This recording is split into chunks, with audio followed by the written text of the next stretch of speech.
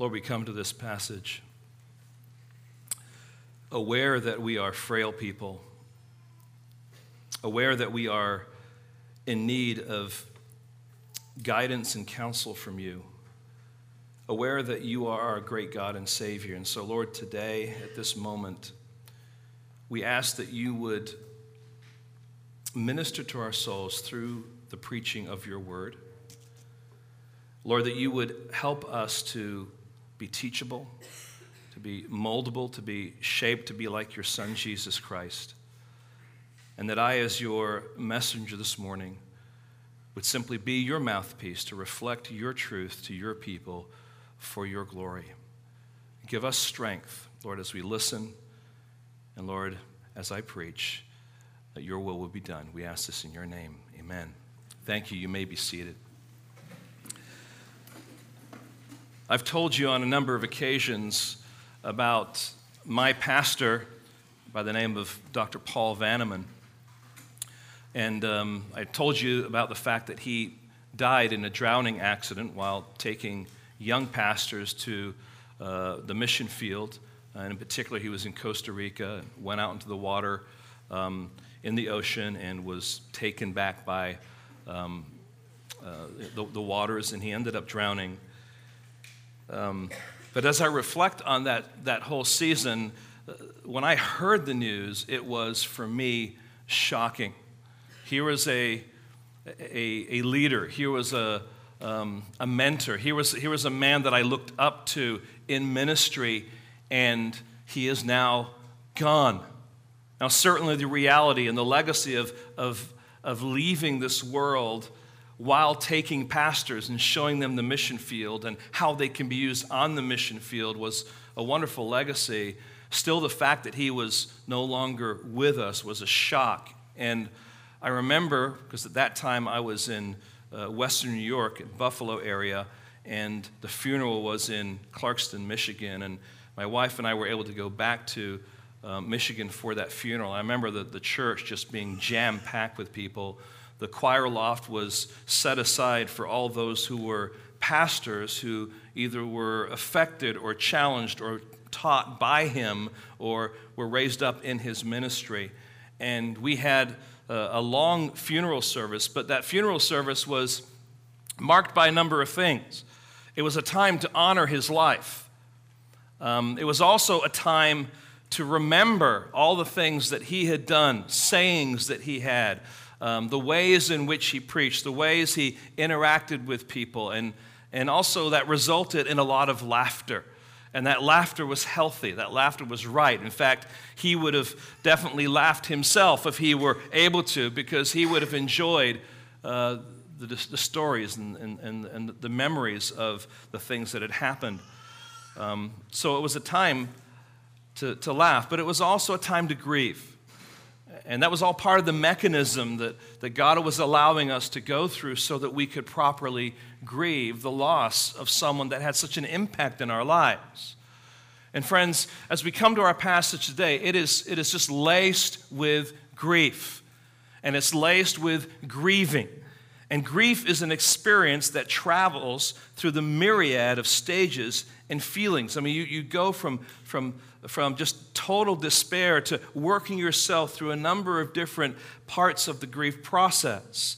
And if you notice in our text a little bit earlier, when the story came from the Amalekite, David with his men and the others immediately wept for the death of Saul and Jonathan and for the soldiers that had died on Mount Gilboa when they were defeated by the Philistines. There was an immediate response. But what we have here is not an immediate response. It is a response that's all part of the process of grieving. Paul Vanneman's son, Todd Vanneman, was my youth pastor, and I remember serving with him. And when he was young in ministry, his second child, his name was Will, and he ended up dying of SIDS, sudden infant death syndrome. So there's no reason, we don't know exactly what happened. And I remember just talking to him, saying, "Listen, how did you handle that? How did you deal with that? How did you get through all of that grief and sorrow? And he said, Rod, I haven't gotten over the death of my son. I've just learned how to deal with it and not get bitter with God. He said, there isn't a day that goes by that I don't think about Will. And I try my best to allow my grief and sorrow to push me to serve my Lord and Savior. What he was saying was, what you do with your grief will determine how you are affected by your grief. What you do with your grief will determine how you are affected by your grief. If you allow grief to consume you, then it will consume you and will continue to consume you. And the great privilege that we have as God's children is that we have a God that helps us make sense of our grief. We have a God that we can lean on during that time of grief and sorrow and despair. Now, the reality is, friends, knowing you and shepherding you, I know that many of you have lost loved ones. You've lost parents. You've lost siblings. You've lost friends. You've lost children that are born, and you've lost children that are in the womb. And the secret is that those losses continue to affect us. Those losses are not just kind of brushed aside. They are still present with us and with you. Now, you can be in a place that maybe where your parents used to go, and your mind drifts off into a place where you're reminded about your parents, and then you begin to miss your parents. You can be listening to a song and be reminded in that song of a friend who has died. And so your mind drifts away and remembers that friend. I have a pastor friend who sat near me when we were at the funeral there for Paul Vanneman. And he was a missionary in Costa Rica, and I've talked to you about him. His name is Steve Henning. And I remember my wife and I going down to visit him for the first time in Costa Rica and just building that initial relationship and establishing that relationship. But there was a time when he changed considerably in his theology. And he was passionate about God. And almost every sentence, he was either mentioning Jonathan Edwards, John Owen, Charles Spurgeon. And we actually used to laugh about it. We used to count how many times he would say Jonathan Edwards, it was one of those things, because he loved what he was doing. He loved what he was reading. And then God chose to take him home through cancer. And at the age, I believe he was 44, he died. And now every time I pick up a book by Jonathan Edwards, John Owen, or Spurgeon, guess who I think about? I think about Steve. And I mourn the loss of a co-laborer in the kingdom, working for the glory of God. Oh, there's a sense in which I've gotten over it, but there's a sense in which I have not gotten over it. We continue to grieve, and we remember. We can be at the mall or the park, and we're overcome with sadness, and that is particularly true for you ladies who have lost children in the womb. You remember that child's due date, and you look at the calendar, and you see these kids playing, and you just, in your mind, think about what it would be like if that child had survived. And there's no shame in that, friends. We may look at the calendar, and we're overcome with sadness because that is just a time when maybe a friend or a loved one has passed away. And friends, these are just all the realities of grief in the life in which we live. And this text helps us sort through some of that grief. And remember, mourning or grieving does not mean lacking trust in God. Grief has been given to us by God as a gift to be able to sort through the pain and the suffering and the sorrow that we are experiencing. Mourning means that life is real, that it's painful, that it involves hardship and suffering. But it must always be fashioned by the comfort that only a sovereign, all-knowing God can give. So it's not surprising that after David's initial mourning that we saw in the last few verses, for the nation, for the king, for the prince, that would be Jonathan, that his grief continues and his mourning is ongoing. And as we come to our text here, 2 Samuel chapter 1, verses 17 through 27, it naturally divides into two sections. And it's just really an introduction, and then you actually have David's lamentation, his lament. But for our purposes this morning, we want to look at it more through three headings: the disciplines of grief, the legacy of grief, and then the voice of grief, which is where we'll spend most of our time. And so this morning, I would like to suggest to you that what we are reading this morning is basically a means by which God, if we're willing to listen, through David, is teaching us how a sovereign God uses our grief and sorrow to encourage us, as well as to strengthen, guide, and motivate and counsel those who come after us. We'll talk a little bit how that's fleshed out, but David, in writing this lamentation, is not only working on his own grief, he is also helping those around him to grieve and to remember. And so this morning, let's begin by what I'm calling the discipline of grief. In the process of grief, a follower of Christ must answer a very simple yet important question. I'll give it to you in two different ways. The question is this: will I seek to honor God with my grief? As a believer, we don't get a free pass simply because we're grieving. God still wants us to grieve under the umbrella of His guidance and His counsel and His character.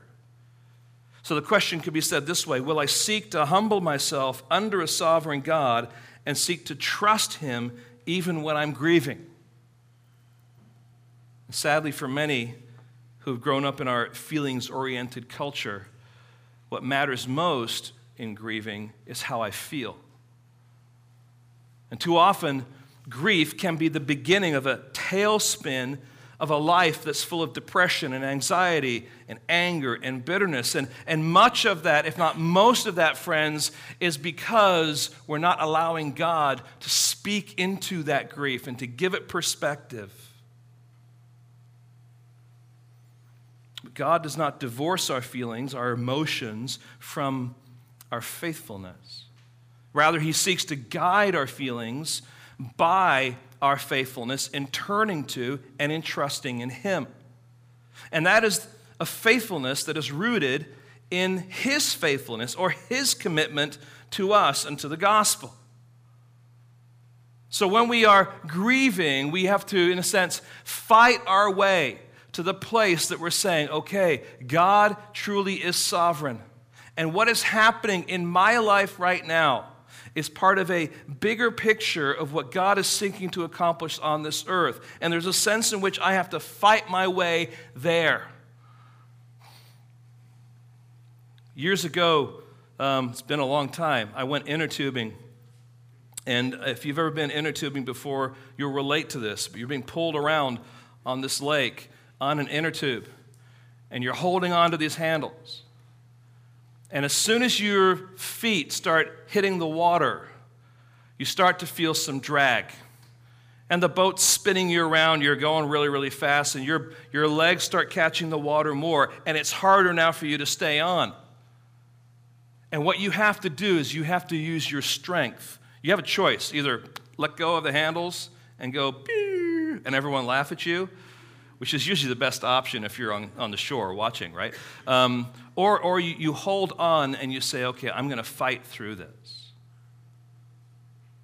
And so what you do is you pull yourself back on the inner tube. You lift your feet up. And there's a sense in which God even expects us as believers in the midst of our suffering and our grief to say, He wants me to fight my way back to a place where I'm placing myself under His sovereign care, where I'm applying His truth to my life now.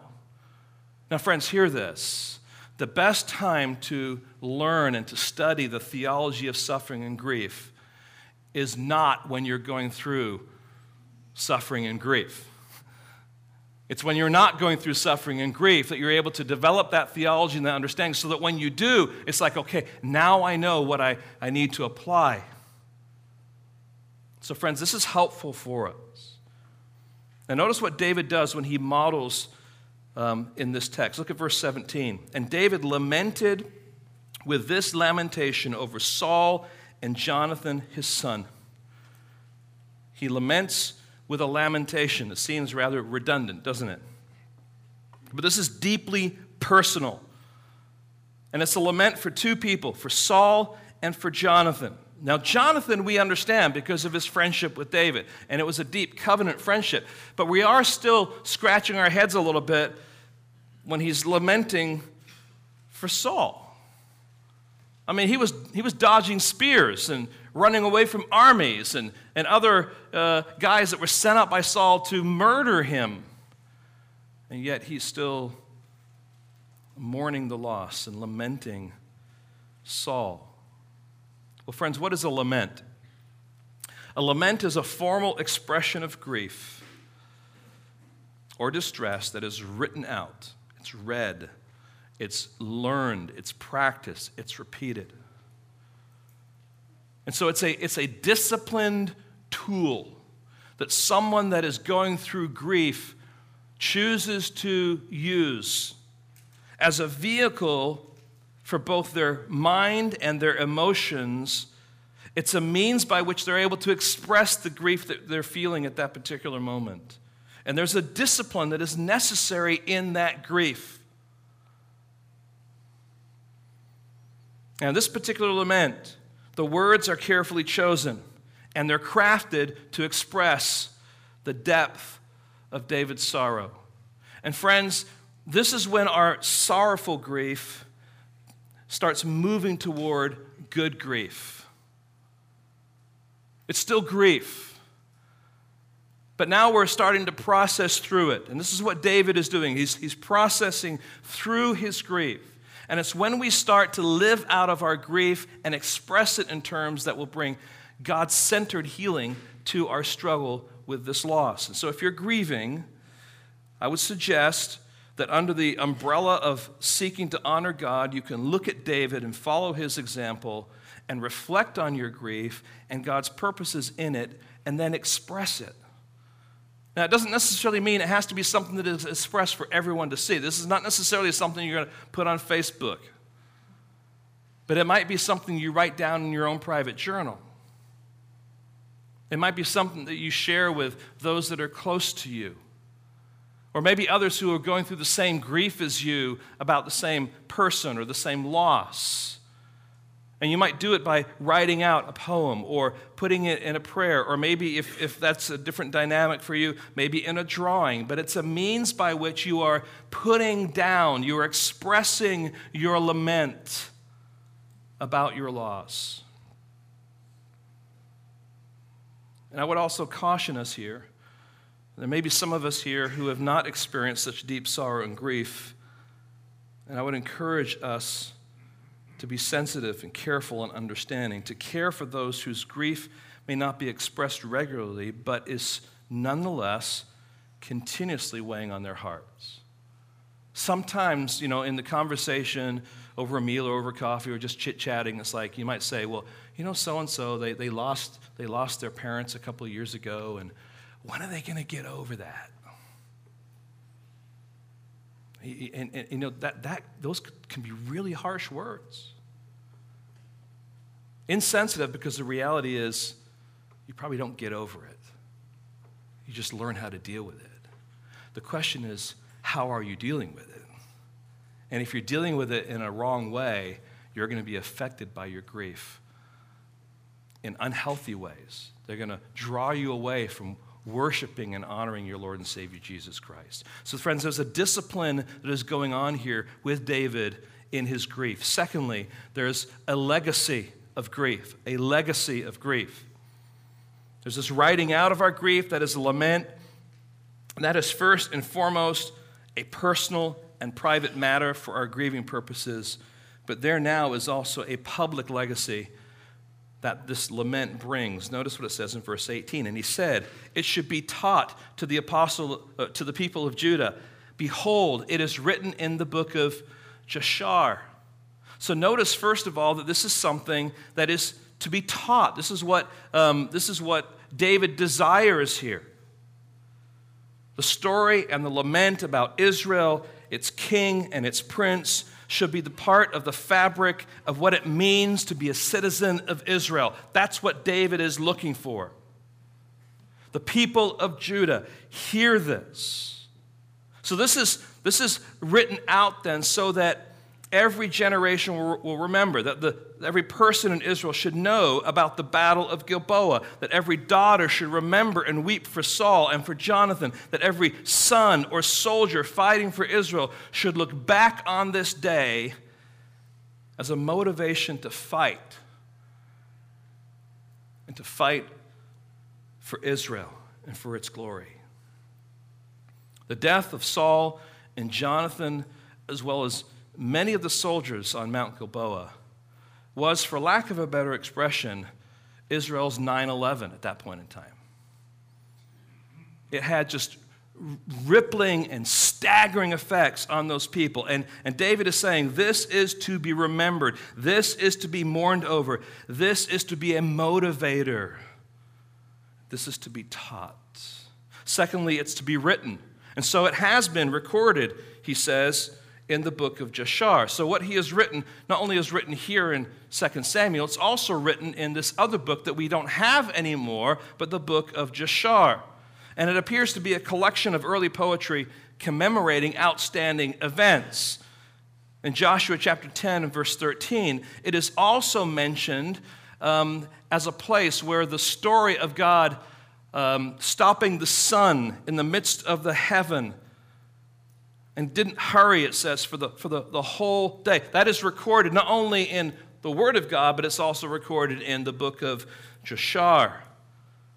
And so, friends, in the day of websites and blogs and electronic media and Wikipedia, it's easy to be tuned out to the beauty of the record of history. In fact, one of the reasons that people are more suspicious about the Bible is because they have less desire and care and appreciation for history. And with the internet, as you know on Wikipedia, it can all be edited, right? So you can change the history if you want.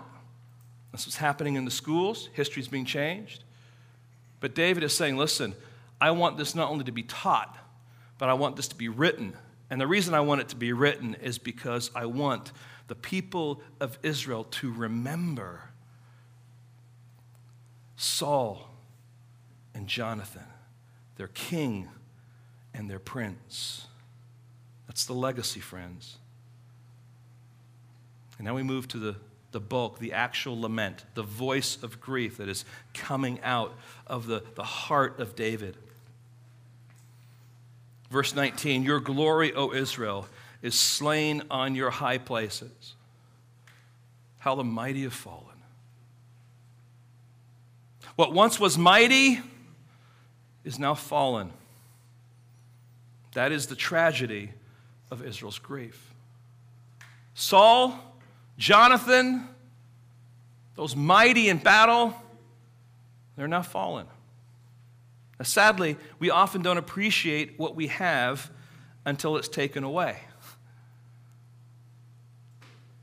Oftentimes we're like, oh, no, I wish I had said something. You know, I wanted to communicate to this person how much I appreciated them, how much I loved them, and how much impact they had on me, but I just kind of pushed it off, and there was never an opportunity, and I never got to say that. They were once mighty, but they have been slain, they have fallen. So there's actually a second proposition going on here now. There's a second theme to even his lament. And of course, we find it in the refrain, right? How the mighty have fallen. And so he's saying, remember and don't forget how the mighty have fallen. And this lament flows out in three different stages. Stage number one, he's saying, remember your national disgrace. Remember your national disgrace. The mighty have fallen, slain on the high places of Mount Gilboa, and David is expressing a form of denial with his next words.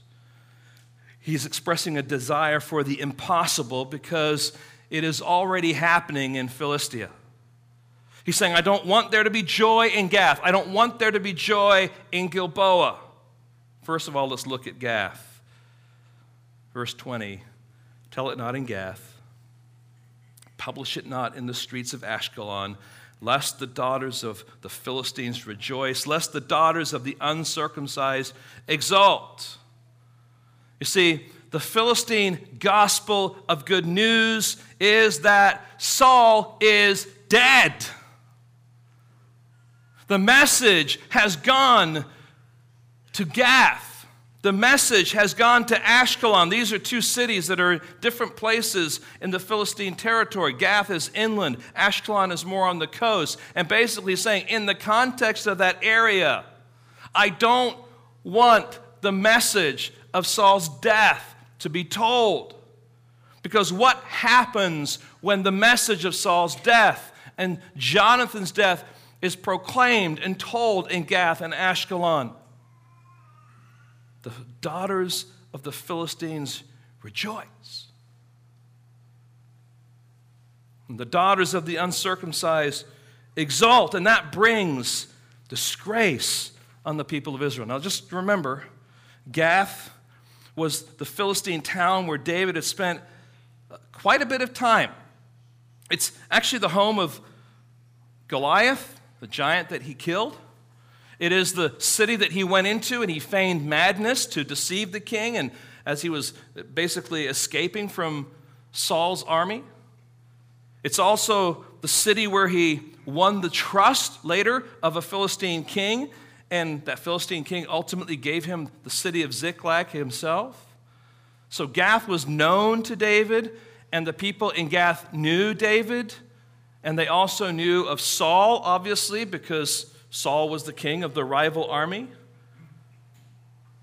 But there had always been this elephant in the room question.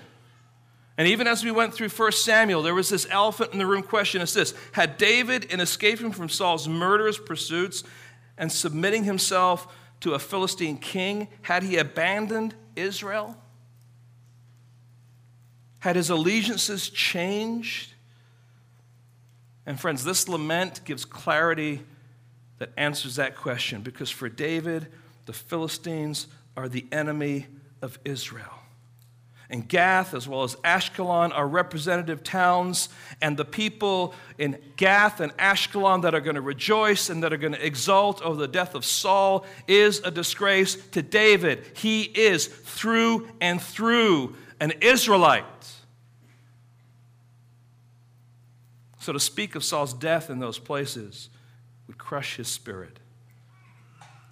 He could hardly bear to hear the joyful songs of the Philistine women as their soldiers returned from battle victorious. Remember what happened when David would come from fighting the Philistines, and he would come with Saul, and the ladies would come out in front of the big entourage, and they would sing a song. Saul has killed his thousands, and David has killed his tens of thousands, and they would rejoice, and they would celebrate. But that's not happening in Israel this day. That's happening in the land of the Philistines. Saul is dead, even his son. Israel is defeated. The tables had been turned, and it's an intolerable disgrace that David cannot bear. And so what he's asking for is something that is impossible, but he's expressing what he desires and what he wants to stop. Not only in Gath, but we're told here there should be no joy in Gilboa. This is the place where the mighty have fallen. And in David's grief, he wants there to be no joy produced from the ground of that mountain. He wants, if it could happen, for there to be a curse on that ground. Notice what it says in verse 21. You mountains of Gilboa, let there be no dew or rain upon you, No fields of offerings. So no dew, no rain, no fields used for offerings. Now get this. Who controls that territory now? The Philistines do. So who would the offerings be given to? Not Yahweh, but Dagon.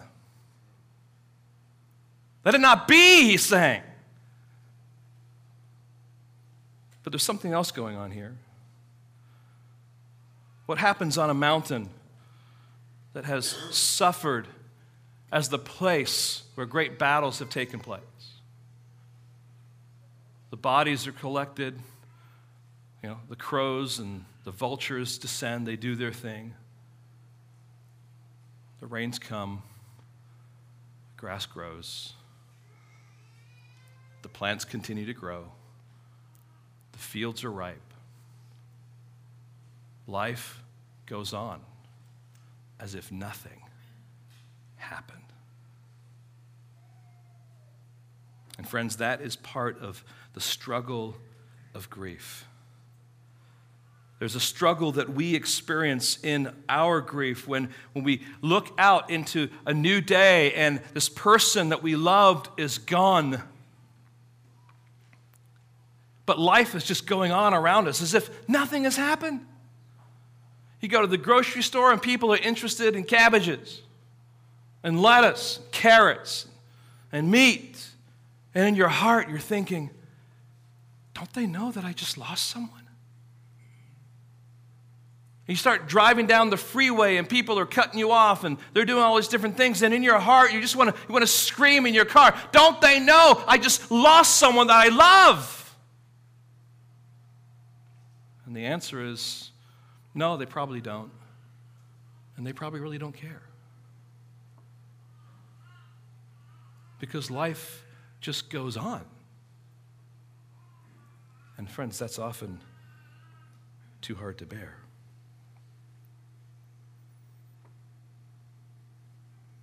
And friends, these are difficult times, difficult struggles that David is going through. So the dew would come to the Mount of Gilboa. The rain would cover its seed. The fields would be prosperous, and life would just go on and go on. So David is crying out for the impossible to take place. But it's an understandable cry. Because of the tragedy that took place on the mountain, because of the disgrace that it brings, David's saying, stop. Don't produce anything. Have no joy. And the reason for that disgrace is now identified in poetic form. Continue on, notice what it says. For there the shield of the mighty was defiled. The shield of Saul, not anointed with oil. Now the expression, the shield, not anointed with oil, can have two meanings. A literal meaning, because shields in that day, don't think of the English armor of metal, that kind of thing. Think more of leather on wood. And what they would do with that is they would cover that with oil so that in battle, even your opponent's weapons would slide off the shield. There's a literal side to that, but there's also a figurative side to this that I think is really what David is addressing here. That there's something deeper and more significant in this expression. And if you remember, Saul was the Lord's anointed. How was he anointed? With oil on the head. That was the sign of the anointing. But that was a symbol put on him. But when Saul was disobedient, what ultimately happened? When he was anointed, the Spirit of God rushed on him. When Saul was disobedient and would not listen to God and to his counsel, and he would not repent, what happens? God removed the Spirit of God from Saul's life, and we just see him go down into a tailspin. And this is the picture here. For the shield of the mighty was defiled, the shield of Saul not anointed with oil. Now Saul is the unanointed king who has rejected God. And friends, that is ultimately a disgrace. If Saul had listened to God, if he had been obedient, here's what 1 Samuel 13:13 says, and this is what Samuel says. He's speaking for God. We have to believe that God meant this wholeheartedly, even though he's sovereign, even though he's working his plan. This is what Samuel said to Saul: the Lord would have established his kingdom over Israel forever. But you chose not to listen. You chose to be disobedient. You chose to rebel. So Saul's disobedience has been Saul's demise, and now is Israel's disgrace.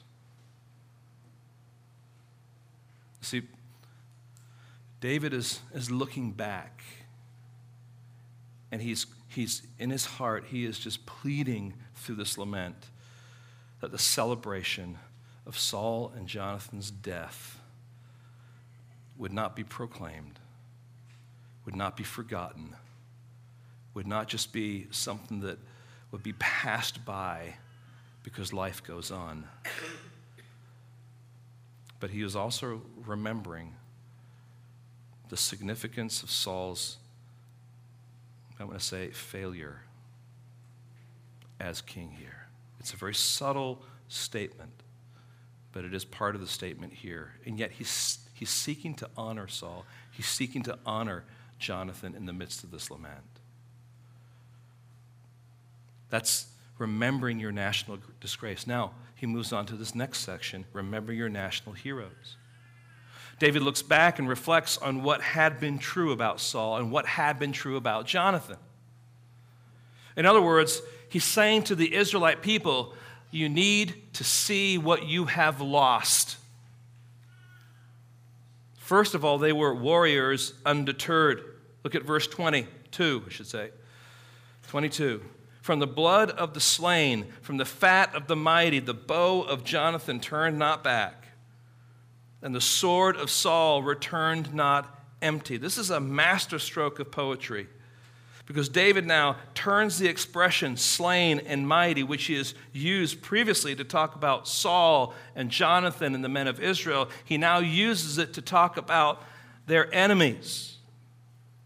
Both Jonathan and Saul had been considerable warriors in battle, but the reality is that Saul's accomplishments after Goliath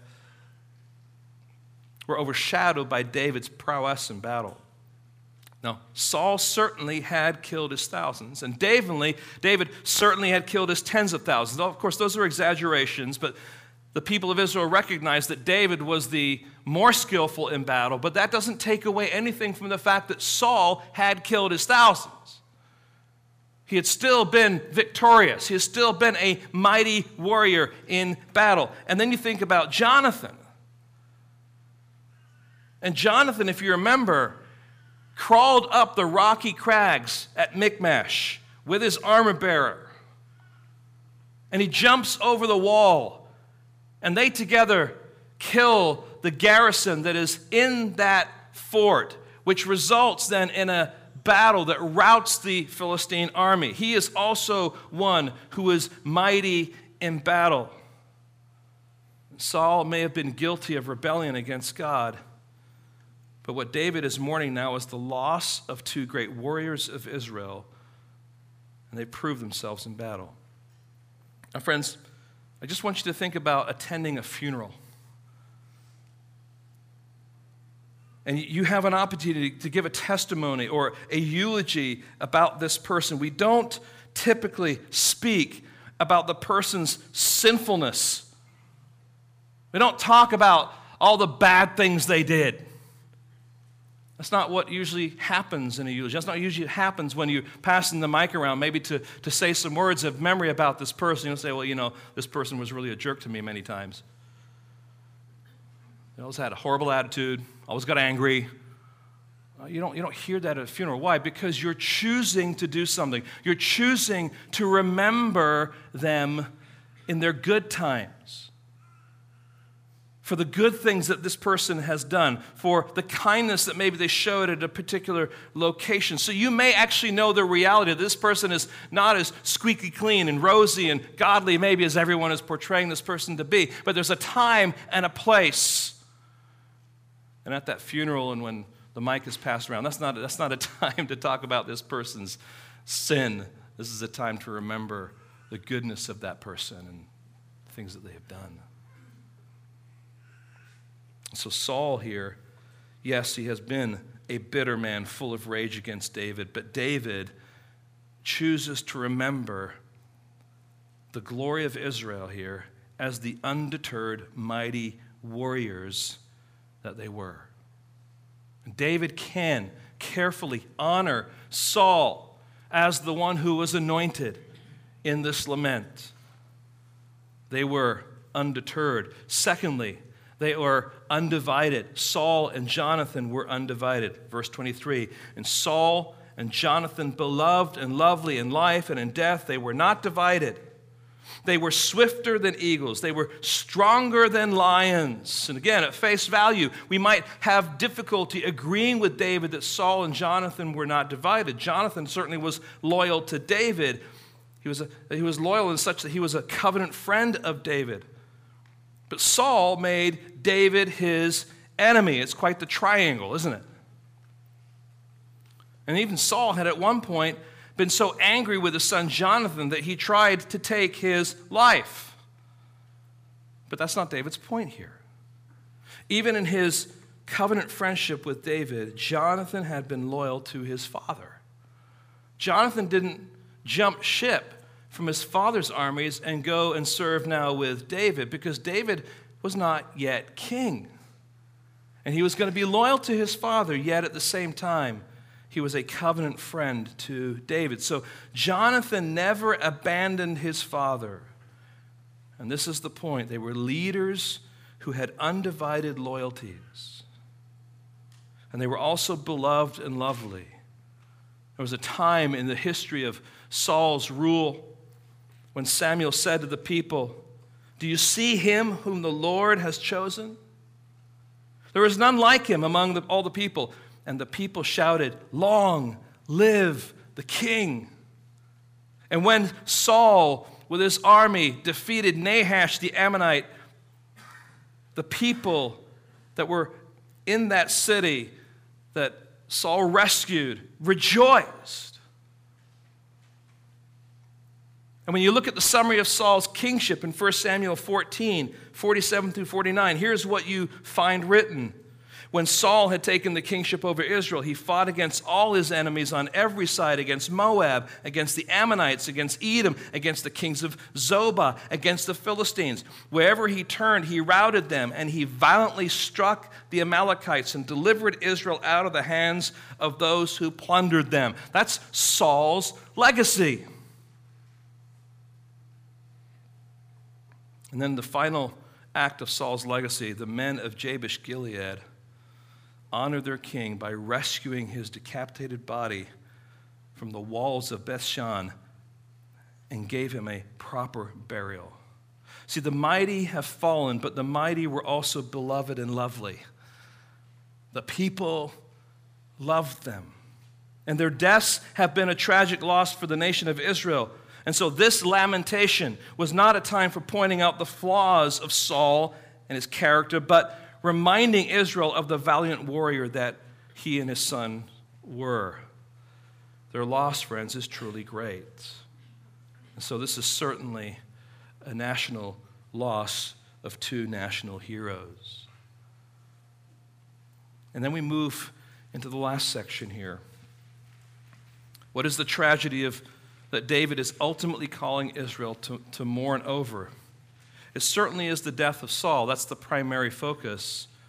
But now in sharp contrast to the daughters of the Philistines who are rejoicing, David calls on the daughters of Israel to weep. Look at verse 24. You daughters of Israel, weep over Saul, who clothed you luxuriously in scarlet, who put ornaments of gold on your apparel. So David is not exaggerating here. These are not, I want to say, disingenuous words that Saul is using to somehow say some things about Saul. Saul had brought prosperity to Israel, as we've seen. He had clothed the women in scarlet. He had put ornaments of gold on their apparel. And as Israel reflects, their daughters weep. They will remember what they have lost in Saul. He was a successful leader in battle, in conquest, and in spoil. But we also know that the sad reality is that he was not successful in listening to and obeying his God. But again, it is not David's purpose to expose Saul's fault here in this lament. It is to encourage Israel to remember the good things that Saul had done. And that is what David is doing here. He's helping Israel see the way Saul had been good to them and how much of a loss they have experienced by his death. So not only did the daughters weep, but then David is distressed. David truly had been weeping for Saul. It was genuine, it was gracious, it was honest, but now his heart turns away to mourn for Jonathan, his covenant friend. He asked the daughters to weep for Saul, but now he must weep for Jonathan. And so in verse 25 it says this, "How the mighty have fallen in the midst of battle. Jonathan lies slain on your high places." And friends, there's something that is being revealed now that we would not see until we get to this point. I want you to look at verse 25, and I want you to look also then at verse 19 and see how similar they are and how verse 25 really echoes verse 19. Here's what verse 19 says, "Your glory, O Israel, is slain in your high places, how the mighty have fallen." In verse 25 it says, "Jonathan lies slain on your high places, how the mighty have fallen in the midst of battle." David now fills in the question that maybe we've been asking, and that is, who is this glory? And David now finishes up this lament by drawing our attention to the fact that Jonathan is this person. He is the punchline. This is what David ultimately is getting to. He is lamenting Jonathan, his true friend. So at the beginning of verse 19, and then at the end of verse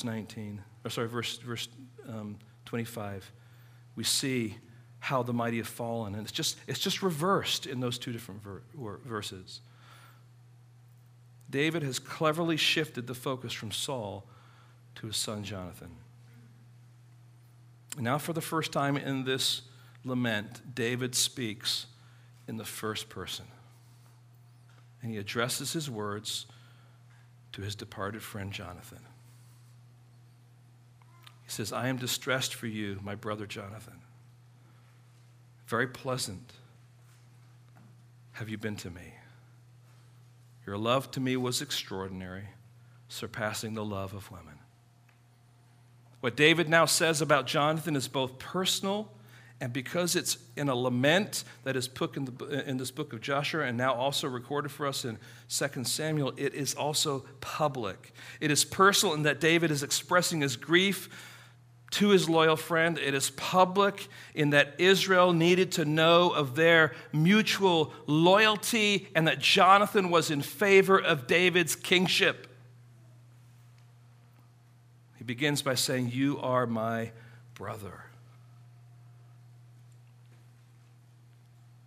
So Jonathan, David's true friend, lies slain on Israel's high places.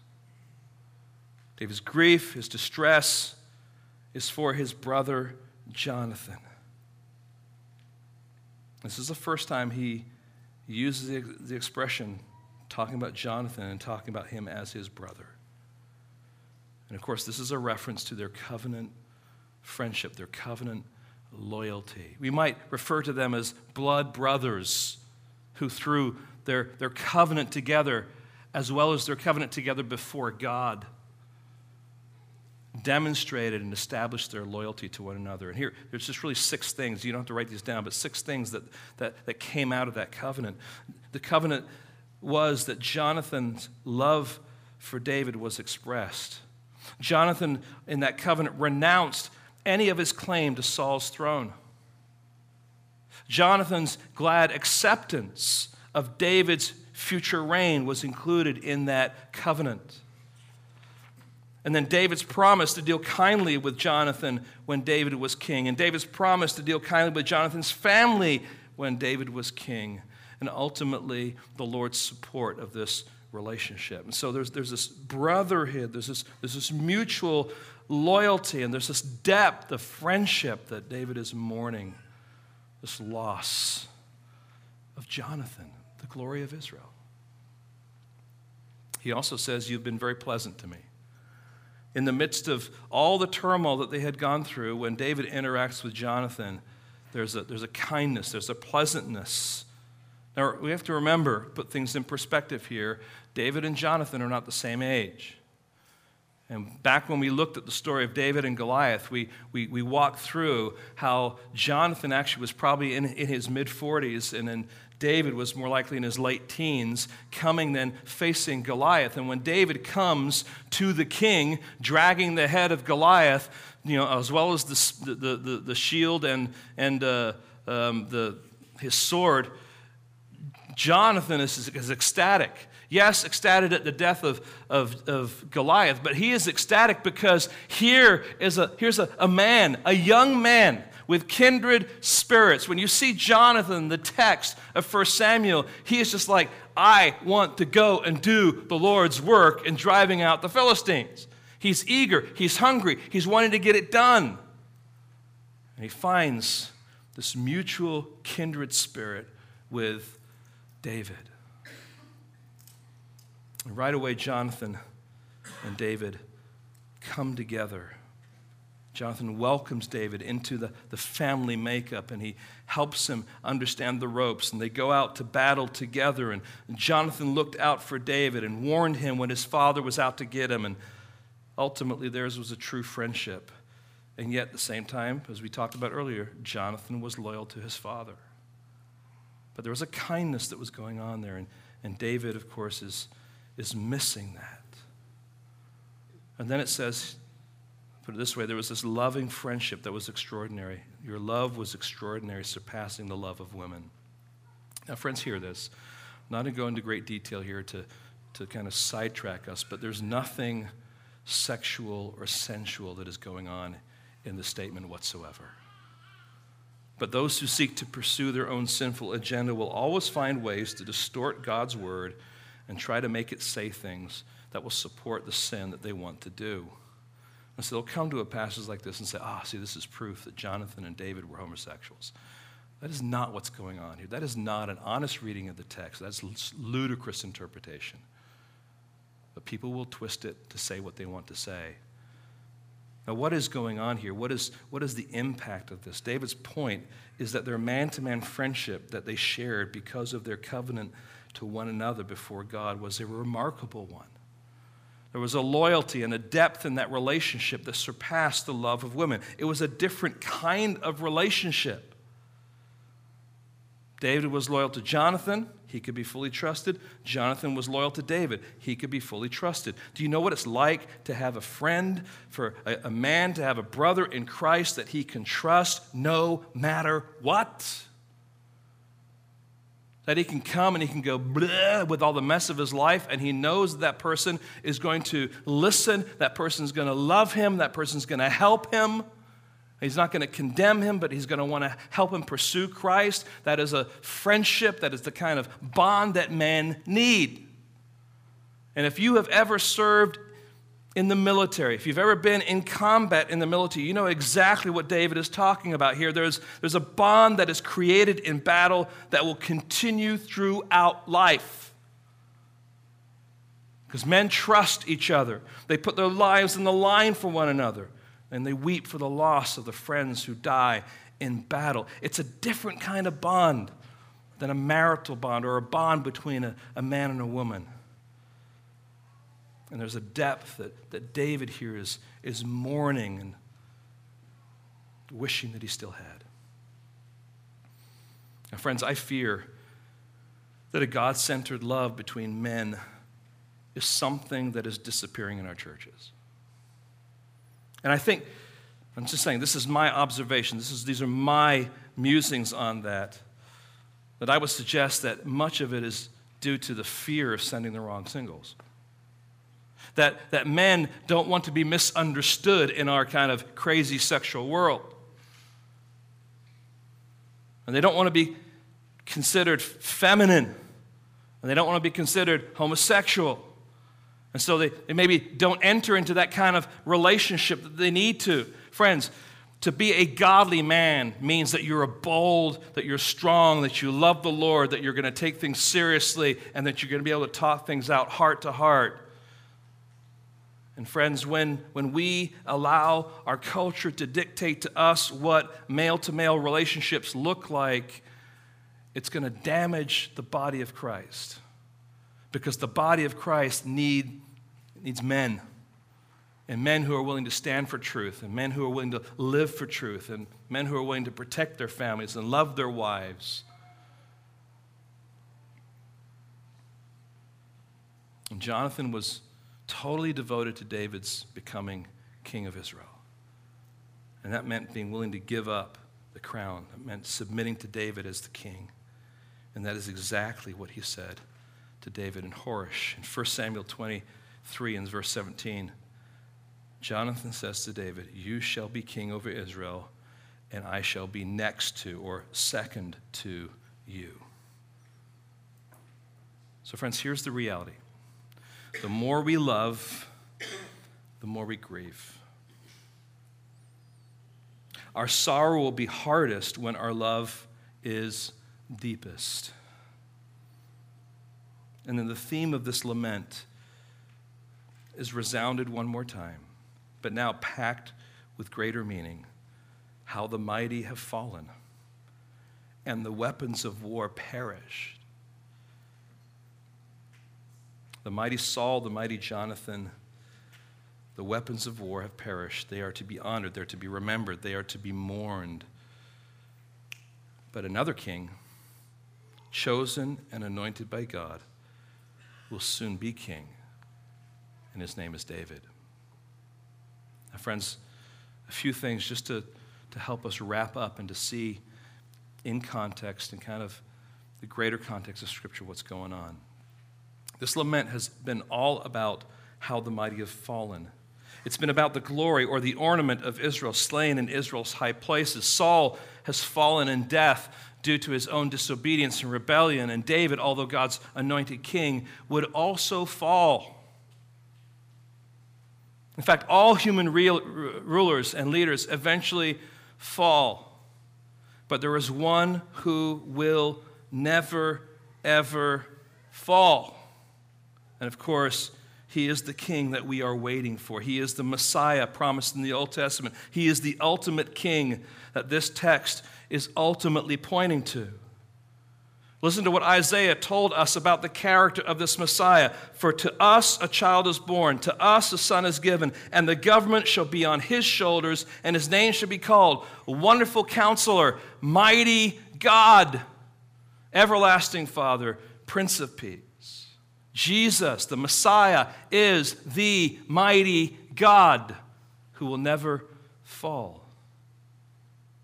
And we turn to the New Testament, and John the Baptist describes Jesus in this way. He says, "After me is one who is mightier than I, the strap of whose sandals I am not worthy to stoop down and untie."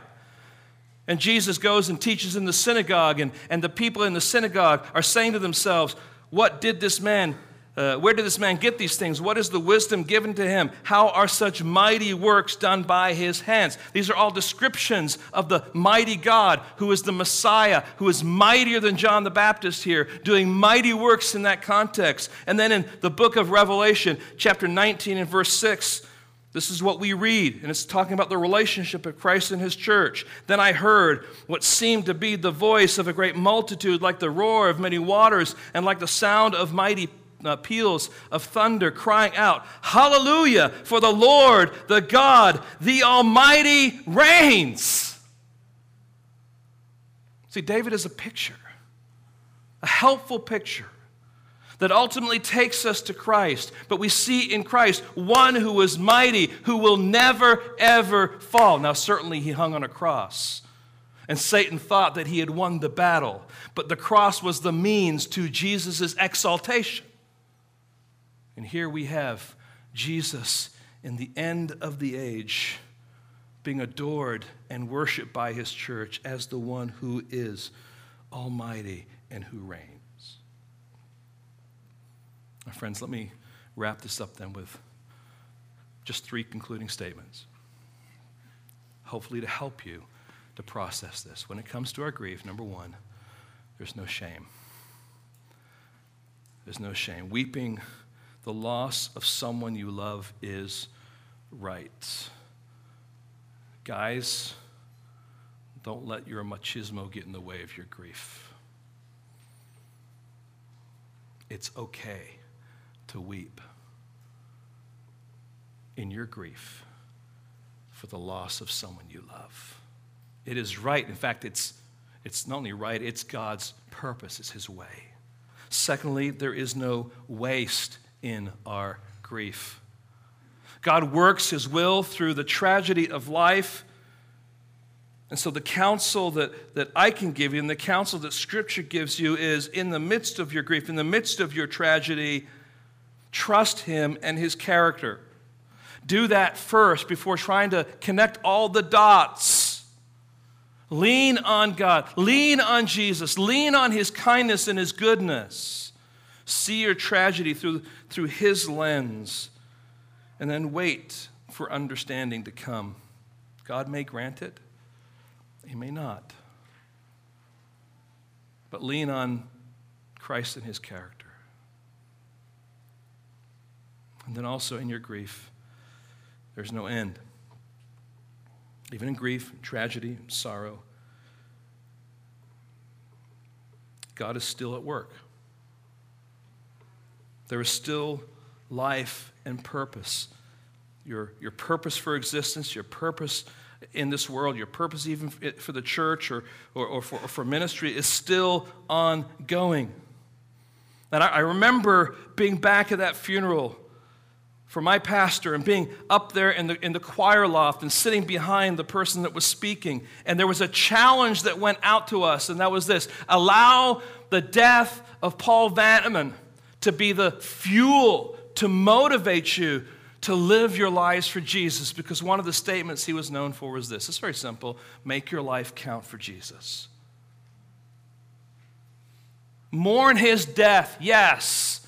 Laugh about the things that happen in his life, yes. Remember his sayings. But even more than that, as you see the bigger picture of things God invested in you through his life, allow that to motivate you and to move you to serve God with greater vigor. Remember, what you do with your grief will determine how you are affected by your grief. Lord, in the context of ministry, in the context of working through your word, your timing is always perfect.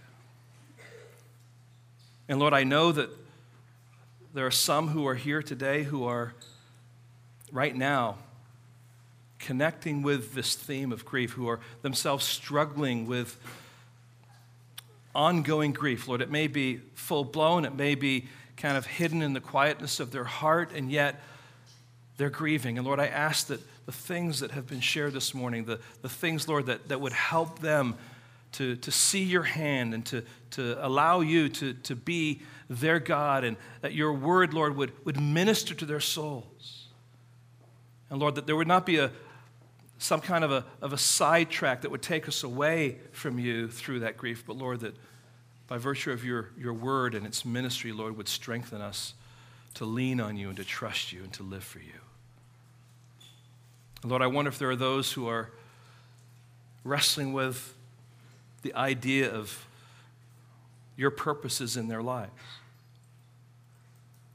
Maybe they're angry at you, Lord. Maybe they're struggling because of the suffering and the tragedy they've experienced. Lord, I just ask that your Holy Spirit would minister through your preach word, and that God's people and those who are in attendance today that may not know you, Lord, would just be affected by your truth and strengthened and fed and encouraged and nurtured, Lord, to take on new perspective and to take on new trust, Lord, to help them through that process. Thank you, Lord, for your word. Thank you for David and for his discipline in writing all this out so that we could learn and we can grow and we could see who you are ultimately through this text. You are our mighty God. May we trust you. In your precious name, amen.